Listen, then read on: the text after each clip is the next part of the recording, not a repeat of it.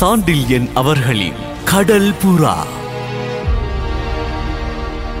எத்தனை படைக்கலங்கள், கணக்கற்ற போர் முனைகளிலும் ஆபத்தான எத்தனையோ இதர சூழ்நிலைகளிலும் அச்சத்துக்கு அறவே இடம் கூடாத கருணாகர பல்லவன் அன்று அந்த மாளிகை தளத்தின் மேல் அறையில் பஞ்சென்று நடந்து வந்த அஞ்சன விழியால் ஒருத்தி அறை கதவை தாளிட்டதும் பெரும் திகில் வசப்பட்டு தான் ஒளிந்திருந்த திரை சிலையை இடது கையால் இறுக பிடித்துக் கொண்டதல்லாமல் எல்லை மீறிய அச்சத்தின் விளைவாக கண்களையும் மூடிக்கொண்டு விட்டனாதலால் அடுத்து நடந்தது என்ன என்பதை அறிய சிறிதும் சக்தியற்றவனானான்.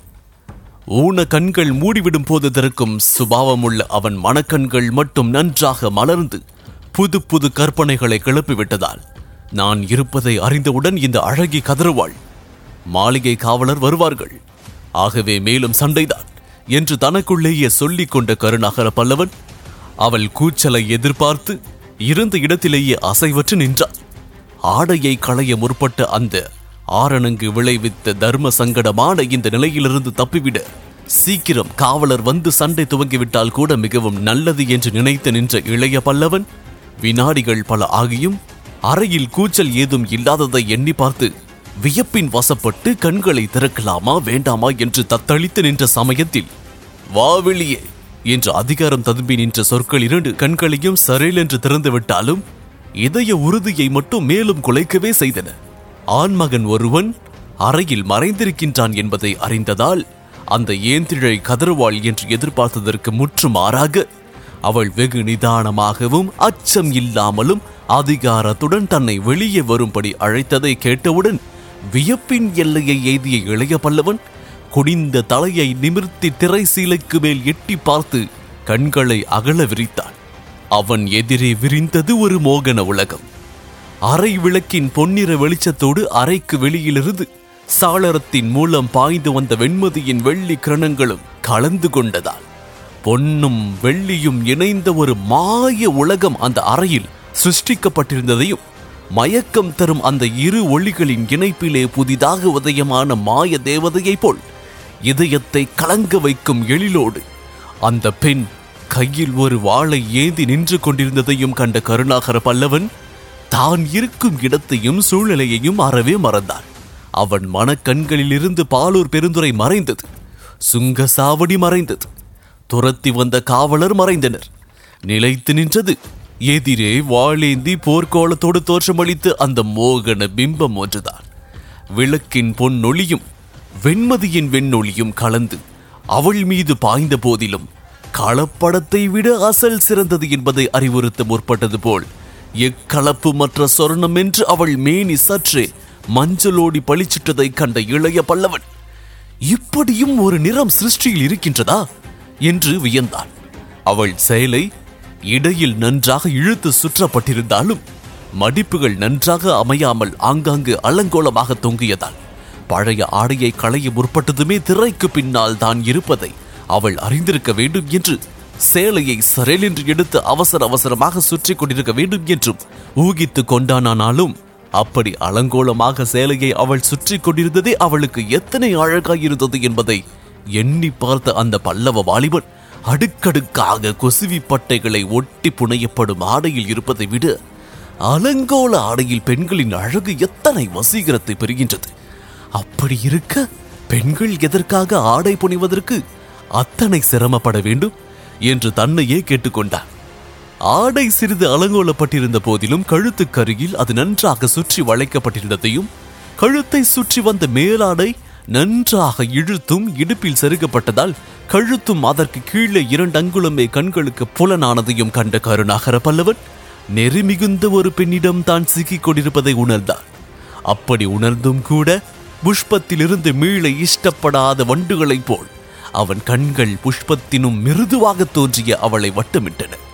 மேலாடை நன்றாக இழுத்து சுற்றப்பட்டிருந்த காரணத்தாலேயே மறைவிலும் நிறைவு பெற்று தெரிந்த அழகு இளைய பல்லவனின் உடலை கல்லாக சமைத்து விட்டதென்றாலும் அவன் இதயத்துக்கு மட்டும் புற விவேகத்தை கொடுத்து ஓட செய்தது.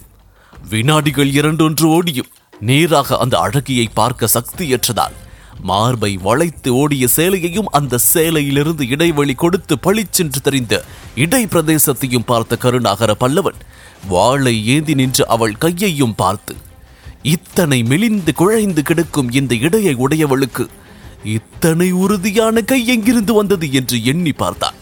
அத்துடன் வாளை பிடித்து நீண்டு பூவின் இதழ்கள் போலிருந்த அவள் விரல்களையும் கண்ட அவன், மென்மைக்கும் கடினத்துக்கும் இயற்கை ஏதோ சம்பந்தத்தை ஏற்படுத்தி இருக்கின்றது, இல்லையேல் இந்த பூவிரல்கள் இத்தனை திடமாக வாளை பிடிக்க முடியுமா என்று தன்னைத்தானே கேட்டுக்கொண்டான்.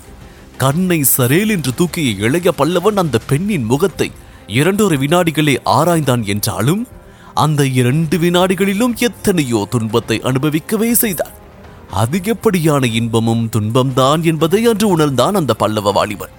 நீருண்ட மேகத்தை விட கருத்து அடர்த்தியாக தலை மீது இருந்த அவள் குழல் பின்னி விடப்படாததாலும் வாரி எடுத்து முடியப்பட்டிருந்ததாலும் ஒவ்வொரு இடத்திலும் பெய்ந்து தொங்கி நூதலிலும் கன்னத்திலும் சில இழைகள் பதிந்து கிடந்தது கூட அவள் முகத்துக்கு இணையற்ற அழகையே கொடுத்தது. விசாலமான அவள் லலாட பிரதேசம் மயிரிழைகளால் ஆங்காங்கு மறைக்கப்பட்டிருந்தாலும் இடையிடையே அவள் தங்க சருமம் பாளம் பாளமாக தோன்றி மேக திரையை கிழிக்க முயலும் சந்திர கிரணங்களைப் போல பளிச்சிட்டன. நுதலை கண்களிலிருந்து தடுத்து நின்ற வளைந்த கரிய புருவங்களுக்கு கீழிருந்த 2 கண்களும் கரிய இமைகளுக்கு இடையே கூர்வேள்கள் என்று பிரகாசித்துக் கொண்டிருந்ததையும் விகசிக்க அப்பொழுதுதான் முற்பட்ட புஷ்ப மொட்டு போன்ற நாசி மிக எடுப்பாக அமைந்து அவள் முகத்துக்கு இணையற்ற கம்பீரத்தை கொடுத்ததையும், பக்கங்களில் வழவழுத்து இயற்கை மஞ்சளும் கோபத்தால் ஏற்பட்ட சிவப்புமாக கலந்து தங்க அரளியும் செவ்வளரையும் சேர்ந்தது போல பிரம்மையளித்த அவள் அழகிய கன்னங்கள், இதழ்கள் பதிவதற்காகவே சிருஷ்டிக்கப்பட்ட மலர் படுக்கைகள் போல் இருந்ததையும் கவனித்த இளைய பல்லவன் அவள் செவ்விய இதழ்களை கவனித்ததும் அவை உவமைக்கும் கற்பனைக்கும் அப்பாற்பட்டிருப்பதை உணர்ந்து கொண்டான். கோபத்தால் அவள் வாயிதழ்களை சற்றே கூட்டியிருந்ததால் மலர இஷ்டப்படாத புஷ்பம் போல் அவள் இதழ்களின் சேர்க்கை காணப்பட்டது. அவற்றில் காணப்பட்ட நீரோட்டம் அமுதம் என்பது இருந்தால் இதுவாகத்தான் இருக்க வேண்டும் என்று பொருள் கூறுவது போல் இருந்தது. அந்த உதடுகளிலேயே நீண்ட நேரம் இளைய பல்லவனின் கண்கள் நிலைத்தன. கண்கள் என்ன, அவன் இதயமும் அந்த கனி இதழ்களை விட்டு அகல இஷ்டப்படாதது போலவும் அந்த இதழ்களிடம் ஓடிவிட ஆசைப்படுவது போலவும் வேகமாக அடித்துக் கொண்டிருந்தது. இப்படி எண்ணங்களும் இதயமும் ஒருங்கே மயங்க மலைத்து நின்று திரை சீலைக்கு மேல் இருந்தே கண்களால் எதிரே இருந்த மோகன பிம்பத்தை எடை போட்டுக் கொண்டிருந்த இளைய பல்லவன் வா வெளியே என்று 2ஆம் முறை எழுந்த அதிகார குரலின் காரணமாக கனவு உலகத்திலிருந்து நனவு உலகத்திற்கு வந்தவன் மெல்ல சமாளித்துக் கொண்டு இடது கை பற்றிய சீலையை விடுத்து திரை மறைவிலிருந்து வெளியே வந்தான். வலது கையில் வாளை உருவி பிடித்த வண்ணம் வந்த அந்த வாலிபனை அந்த ஏந்திழையும் எவ்வித படபடப்பும் இன்றி ஆராய்ந்தாள்.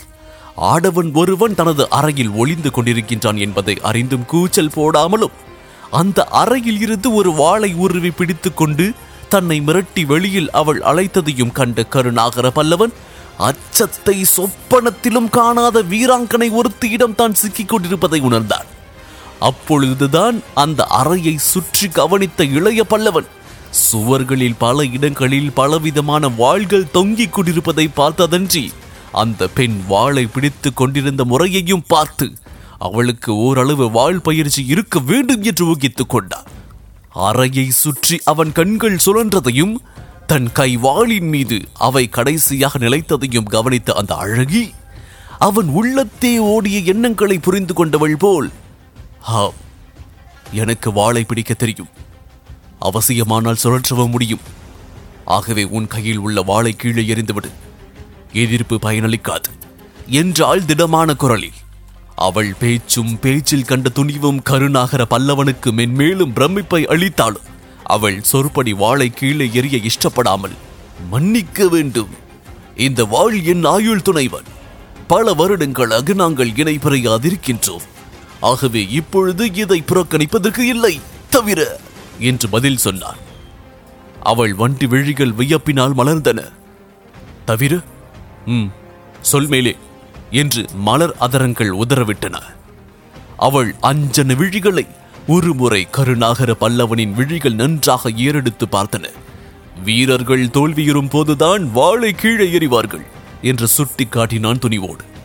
அவள் இதழ்கள் இகழ்ச்சியால் சற்றே மடிந்தன. அப்படி அவை கடைசியில் மடிந்ததால் கன்னங்களில் விழுந்த குழிகளும் அவளுக்கு புதுவிதமான அழகை அளித்ததை கருநாகர பல்லவன் கவனித்தான்.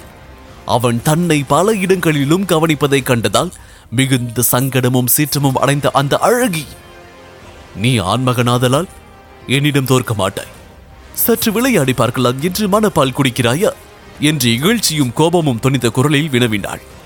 கருநாகர பல்லவன் இளைநகை புரிந்தான். அப்படி நான் நிச்சயமாக சொல்லவில்லையே. எதை நிச்சயமாக சொல்லவில்லை?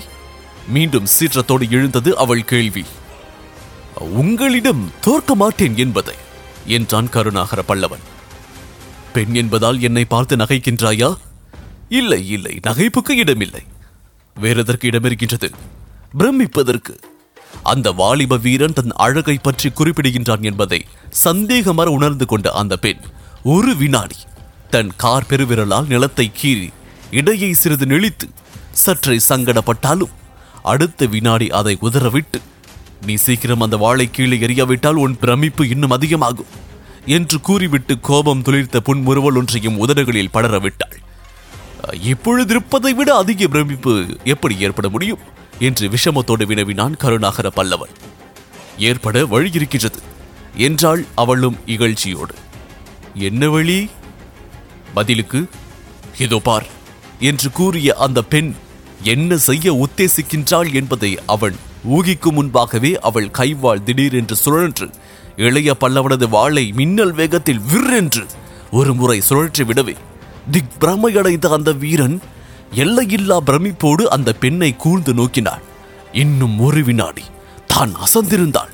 அவள் வாள் சுழன்ற வேகத்தில் தன் வாள் அந்த அறையின் மூளைக்கு சென்றிருக்கும் என்பதை உணர்ந்து கொண்ட அந்த பல்லவ வீரன், இத்தனை லாவகமாக வாளை சுழற்றக்கூடிய பெண்களும் இந்த நாட்டில் இருக்கின்றார்களா என்று எண்ணி பார்த்து மிதமிஞ்சிய வியப்புக்கு உள்ளாகி அந்த வியப்பின் குறிகள் முகமெங்கும் படரவும் நின்றான். பிரமிப்புக்கு உள்ளானது அவன் மட்டுமல்ல, அந்த பெண்ணின் கண்களும் பிரமிப்பை கொட்டின. அதையும் கருநாகர பல்லவன் கவனிக்கத்தான் செய்தான். ஆனால் அவள் பிரமிப்படைய வேண்டிய காரணம் என்ன என்பதை புரிந்து கொள்ள முடியாததால் கேட்டான். நீங்கள் என்ன அதிசயத்தை கண்டீர்கள் என்று. இதுவரை காணாத அதிசயத்தை இன்று கண்டேன் என்றாள் அவள். இதை சொன்ன அவள் குரலில் கோபம் இல்லை, இகழ்ச்சியும் இல்லை, வியப்பும் பிரமிப்புமே மிதமிஞ்சி ஒலித்தன. என்ன அப்பேற்பட்ட அதிசயம் என்று மீண்டும் வினவினான் கருநாகர பல்லவன். என் வாழ் சுழன்று எதிரியின் வாழ் பறக்காதது இதுதான் முதல் முறை என்றாள் அந்த அழகி. நான் எதிரியா என்று கேட்டான் கருநாகர பல்லவன்.